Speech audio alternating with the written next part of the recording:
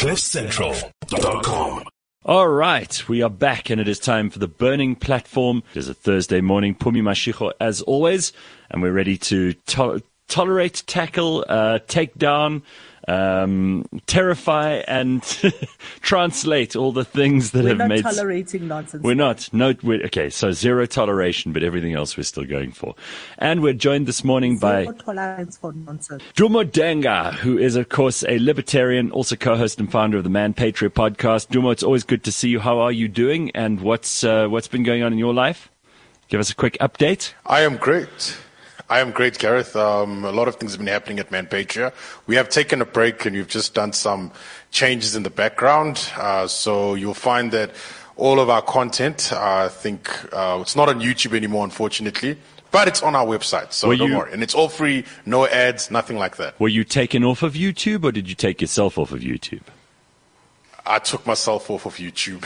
Oh, is there a reason for that? Do you want to tell us a little bit? Reason why I did that, I just felt that given the validation markers that exist on social media, I don't think it's best for the Man Patriot podcast to be on YouTube. I just feel that people will better judge our content by being on a space where there aren't any validation markers that could actually potentially harm our perception. So that's the reason why. Okay, so it was a preemptive move by you because you think that eventually they'll become more and more censorious. Is that kind of what you're thinking is?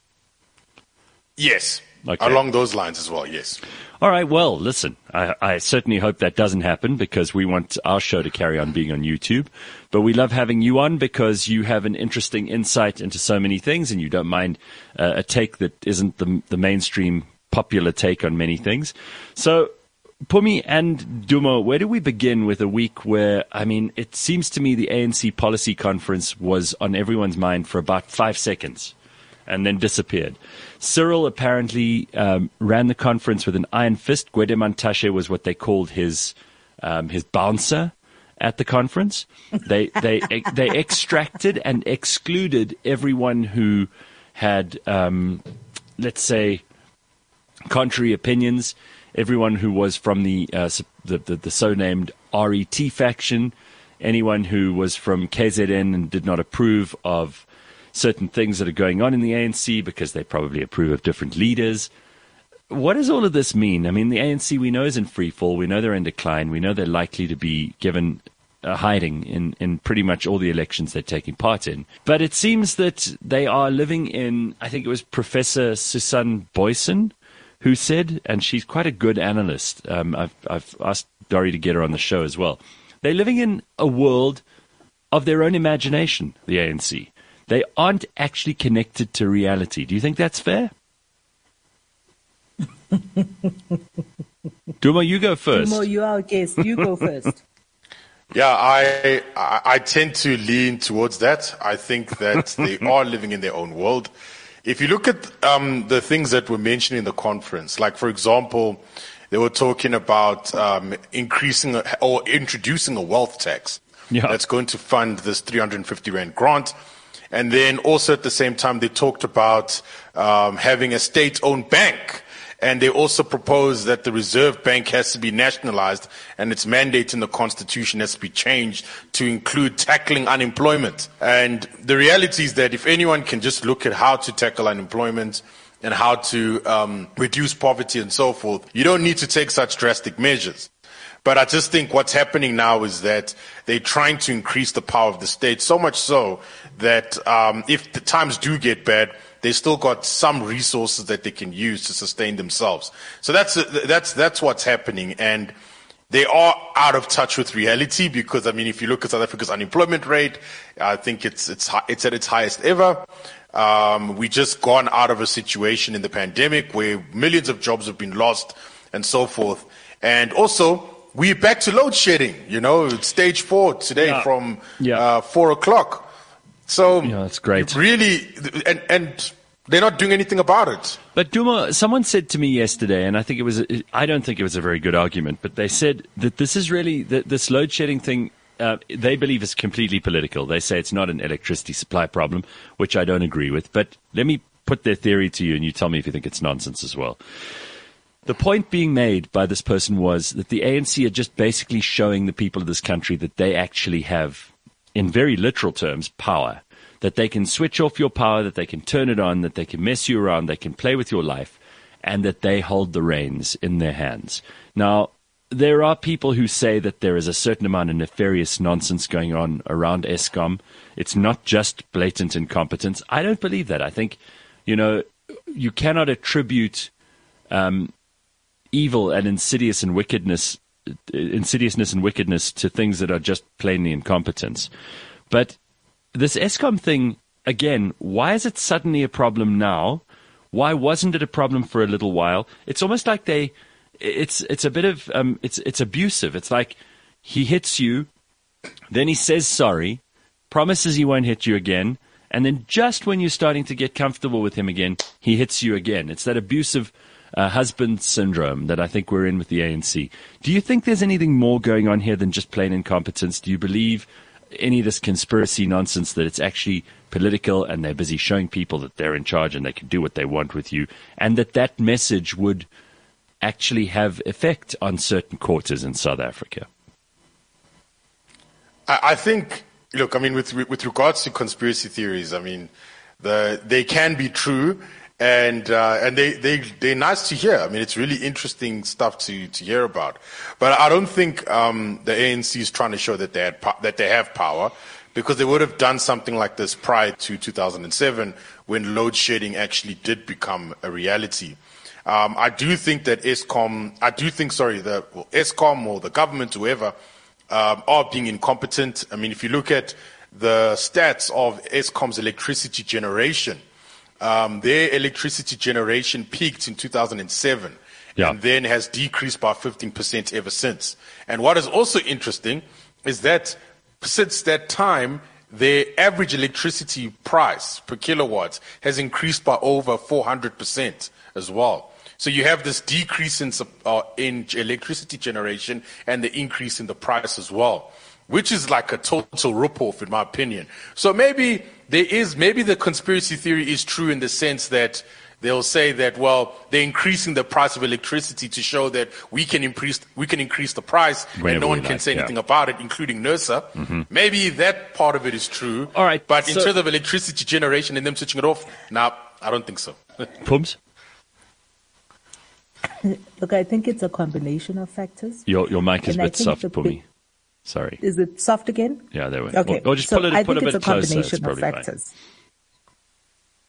The first one being general incompetence. The second one, though, being years and years of mismanagement and lack of proper skill. But I do think that the conspiracy theorists have something that they are onto. And the indicator for that is the lack of consistency of the powerlessness that we have, right? So if what the problem is energy generation or demand, not being able to meet the demand and all of that, then there has to be some certain level of consistency, because what has happened in the past 10 days to the demand that made it possible for us to have consistent power. Yeah.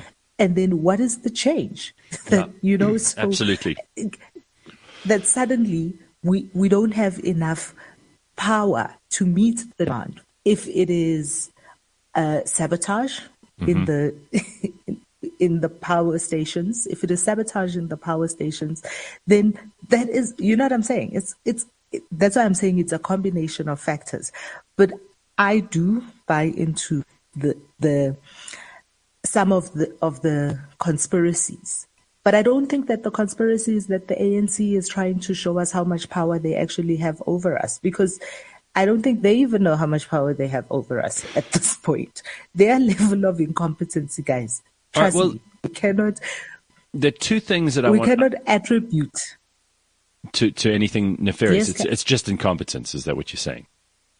Yeah. It's complete incompetence. Okay, so two things that come out of what Duma said.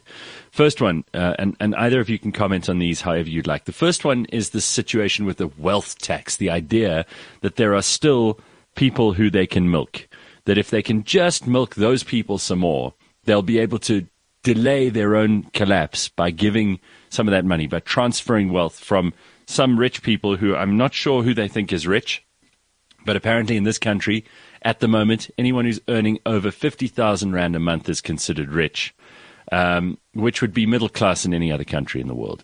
But that's besides the point.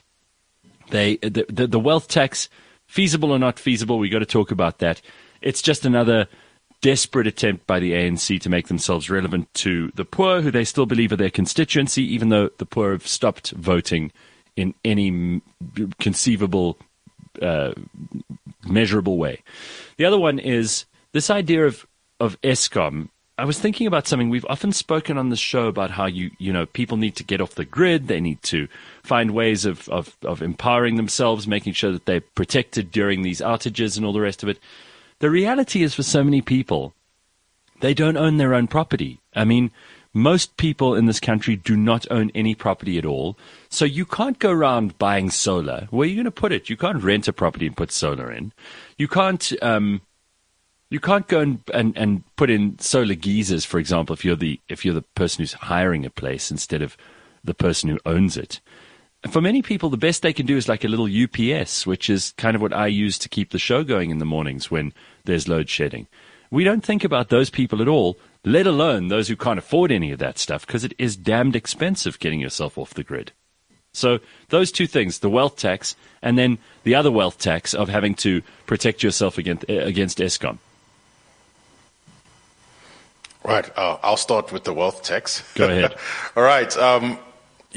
With regards to the wealth tax, I think it's exactly what you say, Gareth. It's just another way for the government to extract money from people that are productive and giving it to people that are quote-unquote unproductive. Not to say that they are, but let's just say the poor, for example. No opportunities. I think in the long run, this is just a delaying of the inevitable.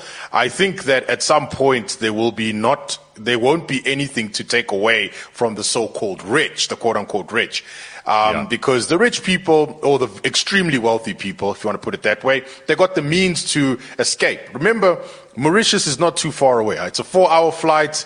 They also have tax incentives. They'll say, come invest in our country and we'll give you some tax breaks. So those people, their span of view is quite wide. So they can actually go pretty much wherever they want and take their money and put it somewhere else. And the government understands this, and this is why they have these really strict laws on immigration with regards to your savings and stuff like that. So I think ultimately the stance that the government takes and this wealth tax is just going to make things even worse, and people may not even invest in South Africa as a result, and it's just going to collapse a lot of things. So I think the wealth tax is a terrible idea.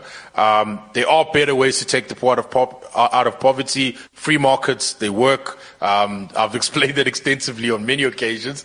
And then let's go to the thing about the solar panels. Yes, Solar panels are expensive. Right. My dad, he got a quote for one, and I saw it and I was like, this is crazy. I couldn't believe how expensive it was. So going off the grid is very expensive. Now, there is a better solution. The reality is that with Eskom, they can't keep up with the supply. They can't keep up with, increasing the supply of electricity. The reality is that, and I'm writing an article on this, but basically the argument that I'm going to make is that, look, the electricity market has to be deregulated up to the point where private players can actually generate, distribute, and sell electricity to whoever they want. And they can compete with Eskom on a large scale or on a small scale. Because the reality is that, even like today, I mean, if you go and buy like a sandwich, for example, like a club sandwich, it's got bacon, it's got chicken, depending on what you prefer. There's a lot of things in that sandwich. Now, if you had to create that sandwich yourself, you have to pay a lot of money to get all those raw materials and stuff like that. It's very expensive, not feasible, but someone can actually put it together to you and sell it. And I think there are people that can do the same thing with electricity. Let's rather go down that route, and you will see electricity will become much more affordable, and it will be more reliable as well. What do you say, Pums? Do you think that a wealth tax, and by the way, it's not just a wealth tax, but the ANC also tabled this idea of scrapping TV licenses and rather just imposing an additional tax on the household. They called it a household tax. And that would be another way for them to get their dirty, filthy fingers on our hard-earned money.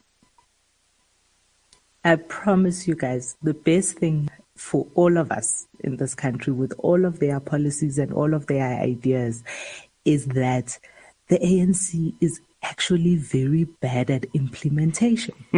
They're very bad at implementation. So and I mean, I saw some pieces of some of the kind of discussion documents that they were circulating, and none of them have any concrete plans. You know, they're all just pie in the sky kind of ideas. I think everybody had their back up because Cyril is still a favorite. When Thabo Mbeki said there's no plan in place, everybody was like, "Oh, Thabo Mbeki, how dare you?" Yes, I know. You know, but the truth of the matter is, what are Cyril's plans? What is Cyril? And he's never like come out and said, "I plan to do 1, 2, 3," No. other than this idea of fighting corruption and rooting it out, which is, you know, that can take forever. What does it look like when he's finished fighting the corruption? What does that look like? And what is he fighting corruption right now? But what a low-level goal as well, right? I mean, if that's all you got, if that's the best you can do is like, we will fight corruption, that should be your entry-level thing, shouldn't it? And that should be every government's. It shouldn't have to be the thing that is your entire policy for your administration. That's your big right. idea. It's outrageous. I mean, he's done nothing to grow the economy. It's shrunk under him and it's shrunk under Jacob Zuma. The two of them have done irreparable damage to the economy, but not just them, their entire cabinet and all the people in the ANC who do those NEC meetings and those what do they call the other ones? The bigger ones. The group, what do they call the executive authority in the ANC that they have every cabinet? The National Working Committee, and then there's the National Executive Committee. One of those two. I can never remember. That's the NEC. Anyway, all those people should go to jail for what they've done to this economy. All of them. There's been not one improvement they've made. Rebecca Davis wrote an incredible kind of opinion piece in the Daily Maverick last week, heading into the policy conference, just kind of looking through some of those documents and what's there and what's not there.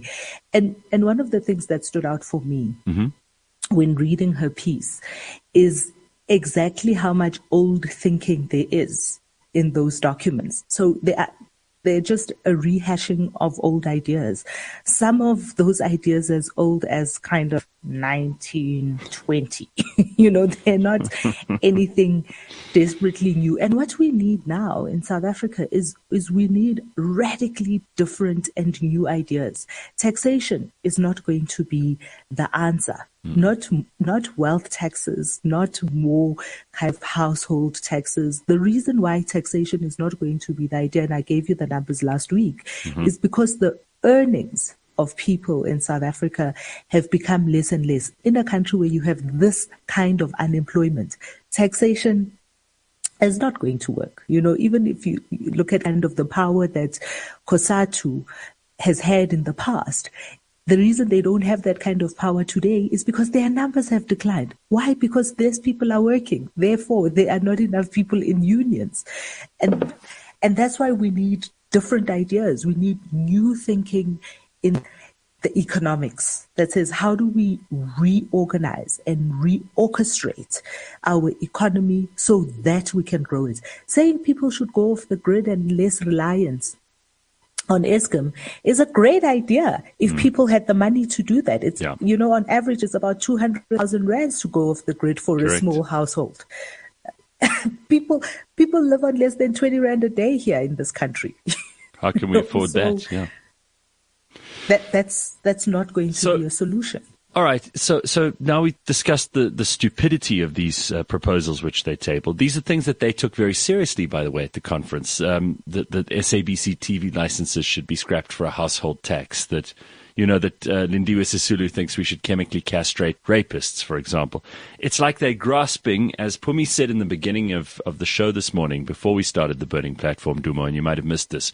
But she said, Nomvula Mokanyane came out at a picketing, a protest against these Zamazamas who've been arrested for these hideous and revolting rapes that took place. 81 of them arrested for raping, I think it was 8, maybe 10 girls. But really an outrageous story. So everyone in the country is completely and justifiably upset about this. What does Nomvula Mokonyane do? She starts like machine gunning, as Pumi said, all these slogans about expropriation without compensation, kill the rapists, shoot the criminals, GBV, Women's Month, blah, blah, blah. It's all nonsense. Nobody's listening to her, but she's hoping desperately one of the things she says will stick, right? Because we do have a situation here at the moment where people are so disenchanted with the system that they've just opted out. And we talk about elections all the time, and maybe this is a great place for us to bring up the by-elections that Pumi wanted to talk about this morning, because maybe they give us an indication of what's going on. So where were these by-elections, Pum? And maybe you can tell us what they are, and then Duma and I can have some insights from you. Hold up. Hold on. Pumi, by the way, is like find these numbers while I find the numbers. She's an election nerd, so when Pumi can help it, she loves deep diving into these by-elections to see what's going on. I'm not even aware of when my local by-elections happen or when they don't. I think I'm just in time with the whole national schedule, but who knows? Well, they are important for a couple of things. And my favorite person to follow around these things is Davy Scholz, because he's a number cruncher and he's a nerd like me with that. But also in the Sunday's paper, Peter Bruce had an interesting opinion piece, also talking about the numbers and the polling and the extrapolations. And one of the people whom we've had, I think, on the show before that he spoke about, who used to be at the IRR, Frans Grunier, and the numbers and because that's what Frans Grunier does. He does polling of kind of what he used listening to. in I don't think to, he's to what people. I don't think he's with the IRR. That's what anymore, he still does. Yeah. Oh, really? He's not with the IRR anymore, but he still does polling. Okay. Yeah. In my other life, I get to have interesting conversations with fabulous people about all these kinds of things. And so, interesting. So there were 4 by-elections, one in Tshwane, in Waterkloof. Okay. Yabona Garrett, so in your areas. In my area, yeah. I did see posters. I went to a thing on Monday and I saw some posters and I thought, it's not election time, but that now you've explained it to me. Thank you. So, Tshwane, big winners yesterday, the DA. People will be glad to hear this in the comment section over here. Yeah. The DA, 78%, which is an increase of 8%. The FF, 19%, also an increase of 6%. Action SA wasn't there, so that does take away a little bit of, kind of looking at, and the by-elections and the numbers and how people are behaving there kind of give us an indication of what we can expect in 2024, barring an outside factor that we haven't seen. And I think I keep saying to you guys that there's going to be a seismic shift, and I keep thinking we're probably going to see news about those kinds of things towards the end of this year, closer to the ANC's election. But there's going to be some interesting players that come into the space, and that's going to be a huge disruption, I think. Okay. And then Modimolle, which is also Ward 12 in Modimolle, which is also a white area. And Carl will be devastated to hear this, that I say it's a white area and it's important. The DA won with 68%, but they lost ground. So even though they have retained that ward, they have lost. They've gone down by 4%. And the FF is at 30%, and they've gone up by 6%. And no EFF, no Action SA showing up there. Wow. Omfolozi in KZN, Umfolozi in KZN, a black area. Yeah. No, this IFP, 68%. Good. I like the way you're calling these things as they are, Pumi, because that's what people think. I mean, we all think that, right? Black area, white area. This is how people think. We don't mince our words. ANC has lost 1%, but they're still second with 25%, and the EFF have lost ground, gone down by 7% to 5%, right? Okay. And again, two things, right, that you see in these places. The ANC is not coming back. Like where they have lost ground, they are not coming back. They're screwed. It's like the Western Cape, right? Has plateaued. The EFF have plateaued, and in some places they're losing ground. Look here, they've gone down by 7%, right? The DA also, in those places where they have maintained and lost ground, they've lost ground to the FF, and those voters are not coming back to them. Yeah. And again, these are interesting things to watch, because often I say this on the show and it gets misheard as me saying that there are no alternatives for many people. The alternatives are there, they exist, but people are not opting for them for whatever reason, right? And that is what the opposition parties should be looking at. Mm-hmm. The opposition parties should be looking at what is it they should be introspecting. What is it about them that makes the voter not come to them? And how do they seduce the voter to their side of the table? What is the information they need to be giving the voter?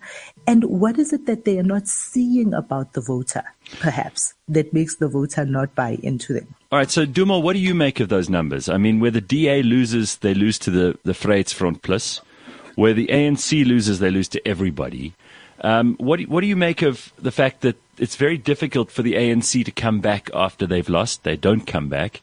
What do you make of the EFF not growing or changing in most of these areas in any which way? In fact, decline is likely on the cards for them as well, no matter how much they ratchet up the rhetoric. What do you think is going on here? What do you think is happening in these by-elections and in these districts? I think from what I can gather is that it looks like people are looking at the alternatives much more seriously. So it seems like previous DA voters are looking at the FF Plus, and if you look, let's say in Folozi, for example, we saw there was a decrease or increase in the IFP votes as well. So it looks like the 11% increase.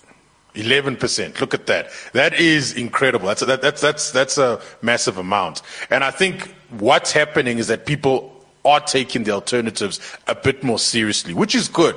Which I think is a good thing, because I mean there has been this rhetoric that has been going around where they're like, well, there aren't any alternatives, but they are there. And if you look at the EFF, for example, they're plateauing. I think with the EFF, to be very critical of them, I think that people do get tired of seeing them, turning up the heat the whole time. People are just getting tired of it and bored of it, and they can really see that's probably all that they have to offer. So I think that now voters are becoming more informed, and they are looking at the alternatives much more seriously and placing the trust in these alternatives. But at the same time, these alternatives need to come to the party and they need to deliver. Because, we've seen instances where there have been coalitions formed and everything like that. Not to say that there were any coalitions formed given in these by-elections. But what has happened is that over time, when these coalitions form, they break. If you saw with COPE, for example, COPE did well in their first election, and then now they paled into insignificance. So these alternative parties need to take full advantage of this and build on this and grow. Because just like the people that they've taken votes away from, they can also decrease as well. So it's good. I like to see this type of competition within politics, and I hope it can be the same can be reflected in the 2024 national elections. So, Pums, I listened to you carefully just now. You said this seismic shift, and is that seismic shift just the decline of the ANC, which has been more like a very slow and incremental sort of drop, or is there something else that you think is coming? Is there, and what kind of a thing is it? There are going to be disruptions in this space. And I think that it'll be interesting to see what Mmusi Maimane puts together going forward. But also there are many alternatives that are cropping up. There are many people who have kind of gone, what we have in this space is not sufficient. It's not answering the questions that we have, and it's definitely not meeting the needs that we have. I think you would have seen in the past couple of weeks, Songezo Zibi, and I've asked her if she can try and get him on the show for us. Yes, she's working on that. And he is absolutely putting something together and moving, protect our democracy. Not Mcebisi Jonas. I'll remember his name just now. I'm having the worst memory this morning. But there are various people putting together alternatives that they believe would answer some of the questions. And also, I suppose, throwing down a gauntlet to South Africans to say, you be part of the solution too. Don't just say, these guys aren't working, but also you be part of the solution. How do you stand up, put your hand up, and be part of what the solution that we need going forward? Pablo wants to know, whatever happened to Makosi Khoza? Well, you may ask Herman Mashaba that question. Listen, I do think, you mentioned Mmusi Maimane. I honestly haven't thought about him for a long, long time, but there are probably places that he will still have some influence, and maybe in some places he's even grown his influence. It seems that the parties are the ones who are most under threat here. And individuals, whether it's independent candidates or whether it's smaller, newer parties who still have a bit of shine, may just have a good showing at the next election. We did see how well Action SA did last time around, and they will continue to do well, I'm sure, because they also make the right kind of noise. People just want something that works, right? They just want something that works. It'll be interesting to see. It will absolutely be interesting to see if Herman Mashaba and his party can put in a national showing. And if the issues that they are putting on the table are issues that resonate for the rest of the country, as much as they resonate in smaller areas in metropolitans, so what one of their very, very big things. And we've often had this conversation about Herman Mashaba, even when he was mayor of Johannesburg, is the issue of illegal immigrants. This is big story. The one thing, if you think about Herman Mashaba, this is the one thing you hear them talk about all the time. And so it'll be interesting to see is that something that resonates across the board nationally, and does that translate into votes?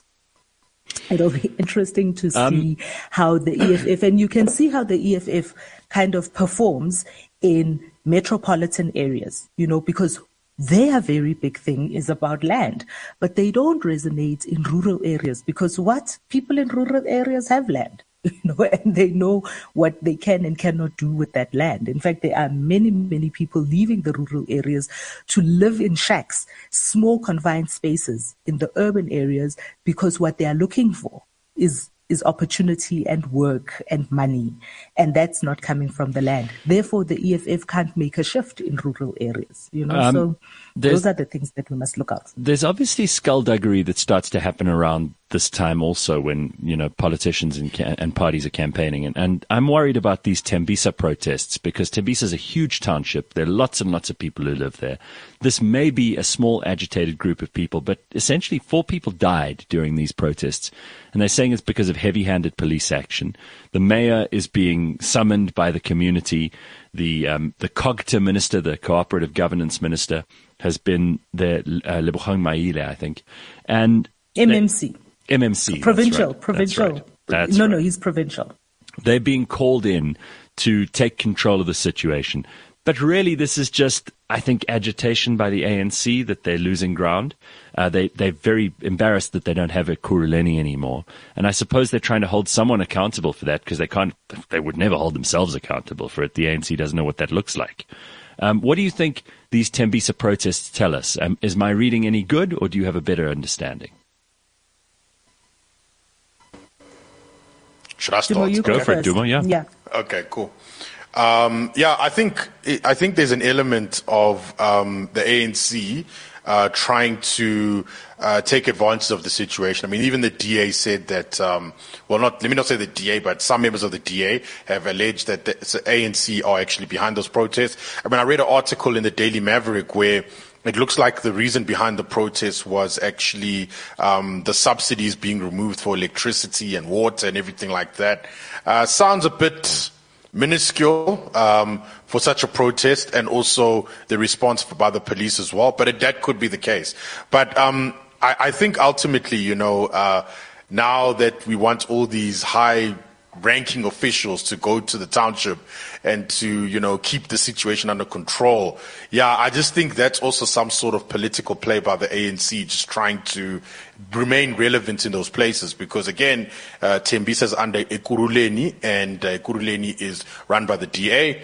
So I think it's in the ANC's best interest probably to try and stay relevant in that area so that they can actually try get Ekurhuleni back in future elections. So I think there probably is some sort of instigation. There might be, but also at the same time it could be an actual grievance. But it just seems a bit too coincidental, and you know what I mean. So we were just talking about the number by-elections, and by-elections happen in wards. And Ekurhuleni has 112 wards.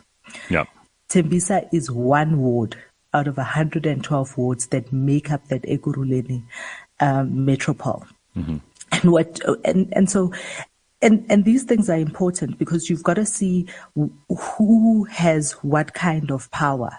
But the thing about these levels of protests and destructive protests, it's also because there are so many people that are at home, not working, and protests. And remember in July last year, and I said to you guys that the thing about protests and these is it's exciting activity because there's a whole mentality of a mob happening in this environment. And so it's easy for it to flare up and become such a story on what the issue may be. So the issue may be that there were tariffs that have been removed or subsidies that have been removed. And what you then see is you can see how you can very easily, even if you just look at the images of the people that are out there protesting, these are little kids out in the streets. These are kind of, teenagers that are out there burning tires, stacking up what they call the Great Wall of Tembisa. And that's what unemployment does. Unemployment makes too many idle hands in the township, right? Or in any area, for instance. And all of these people can be radicalized and shifted and moved and used for whatever nefarious thing. So it may be that the ANC councillor, ward councillor in that area has mobilized a couple of people, and that's all you really need is to spark a thing like that, is to create a little bit of excitement, and then you can attract a mob into that environment. And I think some of the reporting that we're hearing, the 4 people that are dead, I read, I think that 2 of those 4 people actually died because of an explosive device that went off as they were trying to bomb an ATM. Oh, wow. Okay. That changes things slightly, I don't know. Right? Even, how verified is that information? How true is that? This is the era of kind of huge masses of information, eyewitness accounts that can be distorted to mean anything. And it can all be messed with by bad actors, right? I mean, there are lots of people who will twist that information to suit their political ends. And we know that the politicians are the ones we should least trust when it comes to information. We've learnt that very hard and the hard way. Remember, Ekurhuleni is a coalition government. It's led by the DA, but it is a coalition government. But what you also saw in that environment is, and we see it everywhere from Cyril Ramaphosa right down to, a mayor in a coalition, is leadership. Yeah. Because these are the instances where what you are needing and what you're looking for is you're looking for decisive action. You're looking for a person who can make a decision, speak with the people, engage. Part of actually what escalated this was the fact that the mayor did not show up to a community engagement last week, Friday. Yeah. But then what happens between Saturday and Sunday when all of this is being planned? Again, shows kind of the collapse of our policing system and our intelligence system, because this thing does not get planned by two people in a house or by themselves. There are WhatsApps that are going out. There are people being mobilized, all of that information, and they just weren't ready. They kind of didn't think that it was going to be what it is. On Sunday night already, most of us knew that this protest was coming. We didn't know the scale of it, but we knew it was coming. And did the Ekurhuleni Metro Police respond appropriately? Were they ready? Are they sufficiently trained to deal with riots of this nature? All of those things are what we are seeing here, the collapse of all of those kinds of systems as well. All right, so let's turn our attention to something else, unless you want to add something on the Tembisa protests. Duma, anything you want to add there? Are we going to talk about Nancy Pelosi and Taiwan? Oh, nothing from our side. All right, let's move to that. I mean, we haven't done international stuff for a little bit, and this morning we've avoided it completely. You know, the audience gets upset when we don't pay enough attention to our own local issues. I think we've done that now. We've got like 15 minutes left. Let's do this. So Nancy Pelosi, the speaker, who's the third highest ranking member of the U.S. government, decided she was going to take a plane and land in Taiwan. And she's received enormous criticism for this, but she's also received a huge amount of praise from certain quarters. Essentially what this boils down to is thwarting China. You know, China have said time and time again they do not recognize Taiwan. They will, if they have their way, absorb Taiwan into the People's Republic of China. They consider it a bit of a shameful and embarrassing thing that the island of Formosa is occupied by a government that also calls itself China. And, of course, this is also strategically a very important place because they manufacture most of the world's very high-end superconductors, the stuff that we have in our cell phones, the stuff that we have in our cars, the stuff that we have in our laptops. Without Taiwan, we're all in a big mess. And the U.S. in particular, who has a huge demand for these superconductors. If you can't get them from Taiwan, the next best place to get them is South Korea. And only about third or fourth is China because theirs are vastly inferior. But China have this game they're playing with the rest of the world, and particularly America, where they're basically saying, look, we can take Taiwan anytime we like. We've seen how you guys pulled out of Afghanistan. We've seen how powerless you've been to resist Vladimir Putin in Ukraine. We're not afraid of you. And they were saying some quite threatening things about, you know, Nancy Pelosi shouldn't land here. She's taking a huge chance. The People's Republic of China do not approve of this decision. America themselves, including Joe Biden's spokesperson and Antony Blinken, who I think he was here this week in South Africa, had quite a lot to say about how, you know, they still believe in the one China policy, almost as if to placate China. Nancy Pelosi went in. She landed. China did nothing. It's a PR win for America. It's a PR loss for China. But what do you make China of it? didn't do what they said they would. Correct. China they said they'd shoot down her plane. Right. They didn't do that. But what they have done is, and they've now announced that they strategic military exercises, which is also what Putin said was happening in that Donetsk region, right? Strategic military exercises. So we've seen some images of Chinese tanks kind of mobilizing in a direction. But remember I said last week, it's going to be interesting to see who blinks first. So America definitely didn't blink first because Nancy has gone there. This morning when I was just reading up on some of what's happening, because then unfortunately we don't get a lot of news coming out of China. So we don't know what China is thinking or what they are doing, but we do know that they've called the ambassador. So Beijing have called the ambassador, the American ambassador, to have chats. But they're also reporting that in the US, they have also called the Chinese ambassador, and there's some kind of back channel talks that have been opened up. Because we have been talking about China and America beating the drums of war for a number of years. And this is one of those moments, you know, and China's been saying, America, don't try us. And America have tried them. And now we're just waiting with bated breath to see if China does what they said they would do. A little bit like what happened with, on the other side, Russia and the Ukraine and the EU. You know, Vlad kept saying, don't try me. Don't move past these lines. And, and they kept pushing.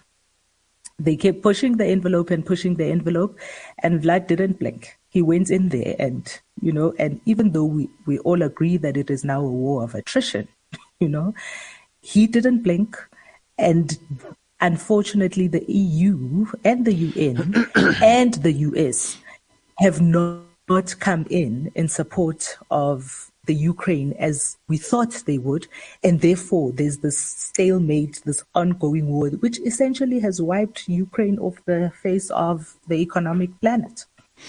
So what do we think this means in terms of like this constant strong man, this game, this power play between the global powers? I mean, China has clearly lost face from this situation. Russia gained from theirs.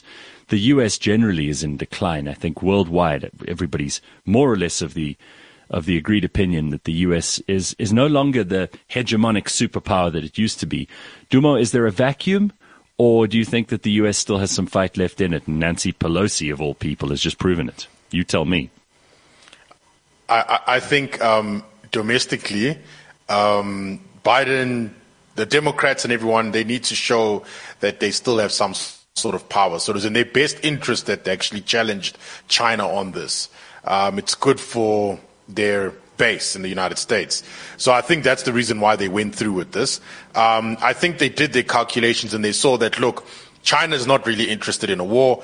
They like to perform wolf warrior politics. They love doing that. So I think they knew that, look, they really weren't going to shoot down the plane, really. I mean, if they did that, then China would be involved in a war, and I don't think China is ready for one, in my opinion. I think that they're not at that point where they can actually challenge the other superpowers. Maybe in some point in the future they will be able to do it, but today, not so much. So I think, again, it was just them just doing what they usually do, and the United States just playing the game the way they think they should be played. So ultimately, I think from China's perspective, since they close up their media anyway, they're probably going to cook up a story to their own citizens. And then for the United States, they also win because now they say, look, we went up against China and we won. So now, we are strong in some sense. And maybe that could just be a way of them just hiding the fact that they actually are not becoming a superpower, or they're losing their superpower status. So it's very interesting seeing what we're seeing now. But I mean, will it escalate? I don't know. I don't think either party wants this to escalate. United States has got nuclear weapons. I don't know if China has. They probably have. I mean, Come on. I don't think they want to get to that point. So I think the CCP will go into their circles and say, listen, we'll take this loss, no worries, but let's just move on from here. But I don't think they're going to try anything funny, no. I wish I understood a little bit more of what Nancy Pelosi is selling. I don't think it was just, I think there's something else happening there underneath the surface, which we don't know yet, or at least I haven't seen and haven't been able to kind of what do you mean, Pums? That sounds very cryptic. Everything that I've read. No, it's not cryptic at all. I think that there is something else that Nancy Pelosi is selling, more than just it's America. I mean, it's been 25 years. Again, we spoke about this last year. The last time somebody this high-ranking went to with a delegation to Taiwan was Newt Gingrich. 25 years. What is so important at this point in time that Nancy Pelosi would risk starting a war with China for her to land in Taiwan and be there? What is so important right now? And we can't see it. We can't see it on the surface of it. And there were many reports that within the administration, they did try and dissuade Nancy from making this trip. Oh, really? So not everyone was on board. Reported. Okay, yeah, you see, widely reported. We're getting such mixed signals from the Biden administration because honestly, I don't think the left hand knows what the right hand is doing a lot of the time. I think that Joe Biden is definitely out of it. So there are other people who are making these decisions and obviously vying for power and vying for authority. And maybe that's part of the reason that it's so confusing. And maybe China is also seeing this as a gap. They're looking at this going, well, Clearly, the left hand doesn't know what the right hand is doing. So this is a good time for us to grab some power, only to find that they're thwarted by an old political fox like Nancy Pelosi. Who knows? A hell of an old political fox with a lot of money and a lot of, I see Congo Chris here saying not a lot of people talk about her wealth or the sources of that wealth. Yeah. You know, so she does have family money. Well, she's got a very rich husband who's a stock trader, and her husband is also in business. And he's made some very questionable investments, let's just put it that way, that have relied quite heavily upon Nancy's ability to tell him about what legislation might be pending. But that's just speculation, of course. It's not speculation. And it's completely true. Unfortunately, Taiwan is a small pawn in this entire thing. Very similar to what has happened to the Ukraine. You know, so Ukraine are now indefinitely in debt. The kind of debt that they have amassed in the past couple of months with Russia and, you know, with Russia's move has really put them in an incredible... They've lost talent in terms of the number of people who have run from the Ukraine. They have debt that they're going to have to pay back. And I read a thing about the fact that they're actually expected to start paying back the debt even now during the war. You know, it's just unfortunate. It's an unfortunate situation. And that's why I'm saying I wish I understood what it is that Nancy was selling. I think that's a good question. Congo Chris has a question. He says, Sis Pumi, what is South Africa's stance on Taiwan? Well, we are obviously no fans and no friends of Taiwan, unfortunately. We should be. We choose very strange bedfellows, but I think we need the People's Republic of China's money a whole lot more than we need the Taiwanese. And we're definitely on the side of China, right, Pumi? I mean, there's no bones about this. Congo Chris should know by now. Congo Chris should know by now that nobody has any clue what South Africa's stance is. Sometimes the presidency might have a particular stance, and the department and DIRCO might have their own stance, and the two don't necessarily sit in the same side of the fence. So we have no idea until we see the tweets. That's the only way we know for sure. All right, that's a good point. Yeah, when we see the tweets. That's a very good point. Speaking of all of this, have you guys also been paying attention to what's been happening in Europe with their power? Because we're not the only country that's having power outages.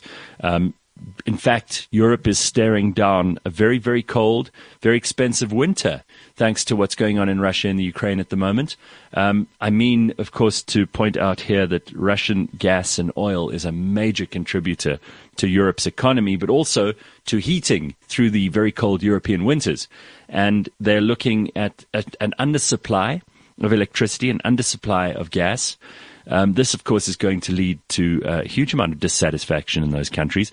What do you think the political ramifications of the war in the Ukraine and of governments that have increasingly gone for green and sustainable energy, which is not at this point strong enough to be able to recoup their losses on coal-fired or Russian-powered energy sources? Well, in preparation. What's going to happen? What's going to happen? In preparation, they're beginning to fire up some of those old fire stations, those the coal ones, fire stations. The ones that we still use. Right? Yeah. The ones that we have been told,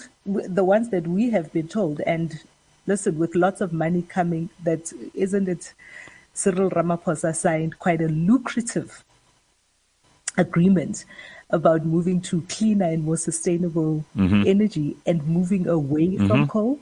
And yet, guess what? Yeah. They're firing up their coal-powered fire stations. Yeah. So what does this mean for green energy? But what does it mean politically for Europe, Dumo? What do you think? I think in future elections, people are going to vote out these green movement parties.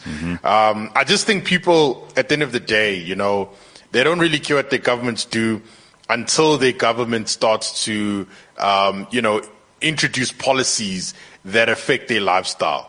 So now if the winters are going to be really cold now because of the Russia-Ukraine war, I think there'll be pressure from people saying that, listen, let's just end this war. Like okay, can you not put Zelensky and Putin in a room and let them just talk it out, because really this winter's getting really cold, right? That type of thing. So I think it might lead to that. Bit speculative, but I think that's what could happen politically. And I think ultimately the people that are pumping money into this green energy stuff, I mean, they're going to really have a tough time trying to sell it now because, here's the perfect time for green energy to, show what it's worth. And it looks like it's not showing much if if countries are actually firing up their old power stations. So it just shows you what it's worth, really. This is the lowest ebb that the green movement has probably ever had, because when people are cold and they desperately need power, and we've realized in South Africa having power is kind of essential, all of those best ideas about the environment just disappear into the back burner, right? Back burner, if you'll pardon the pun. All right. Well, guys, that's all we got time for today. I would love to carry on talking to you, and there's still many other things on the agenda that we could have got to this morning. Thank you for all the comments this morning, and we're very, very pleased to have all of your feedback. If you've got any ideas, things that you would like us to be focused on in the Burning Platform in forthcoming episodes. Got some incredible guests lined up. Dumo, thanks for standing in for us this morning. It's always great to hear you, and you've always got very, very interesting opinions and insights into what's going on. Pumi, I'm glad you got to be an election nerd again this morning for the first time in a long time, and hopefully your attention that you're paying to these by-elections will bear fruit for us in forthcoming larger and more kind of persuasive elections. We're going to have, you know what we should do when we must talk to Greg about it? We're going to have to cut all of the little things that we've spoken about, that we've predicted when they all happen in 2024. Okay. Watch this. All right. Let's do that, because I think people love it when you're held to account. People love it when you're right, and people love it when you're wrong. So let's see. All right. We can change the Burning Platform to the crystal ball. Because that's what it's going to look like. That's what it's going to look like. That would be People a thing. Will be like, we saw this trick coming. Well, I've often said if you could cut some of our comments from the first couple of weeks of the pandemic and lockdowns, Dumo, you said things that all came true, that everyone now is pretty much saying is standard wisdom. I said some things. Pumi, you said some things. So we've been the crystal ball before. Maybe we will be again. Let's see. All right. Thanks, everybody. Have a happy day. Cheers. Bye-bye. CliffCentral.com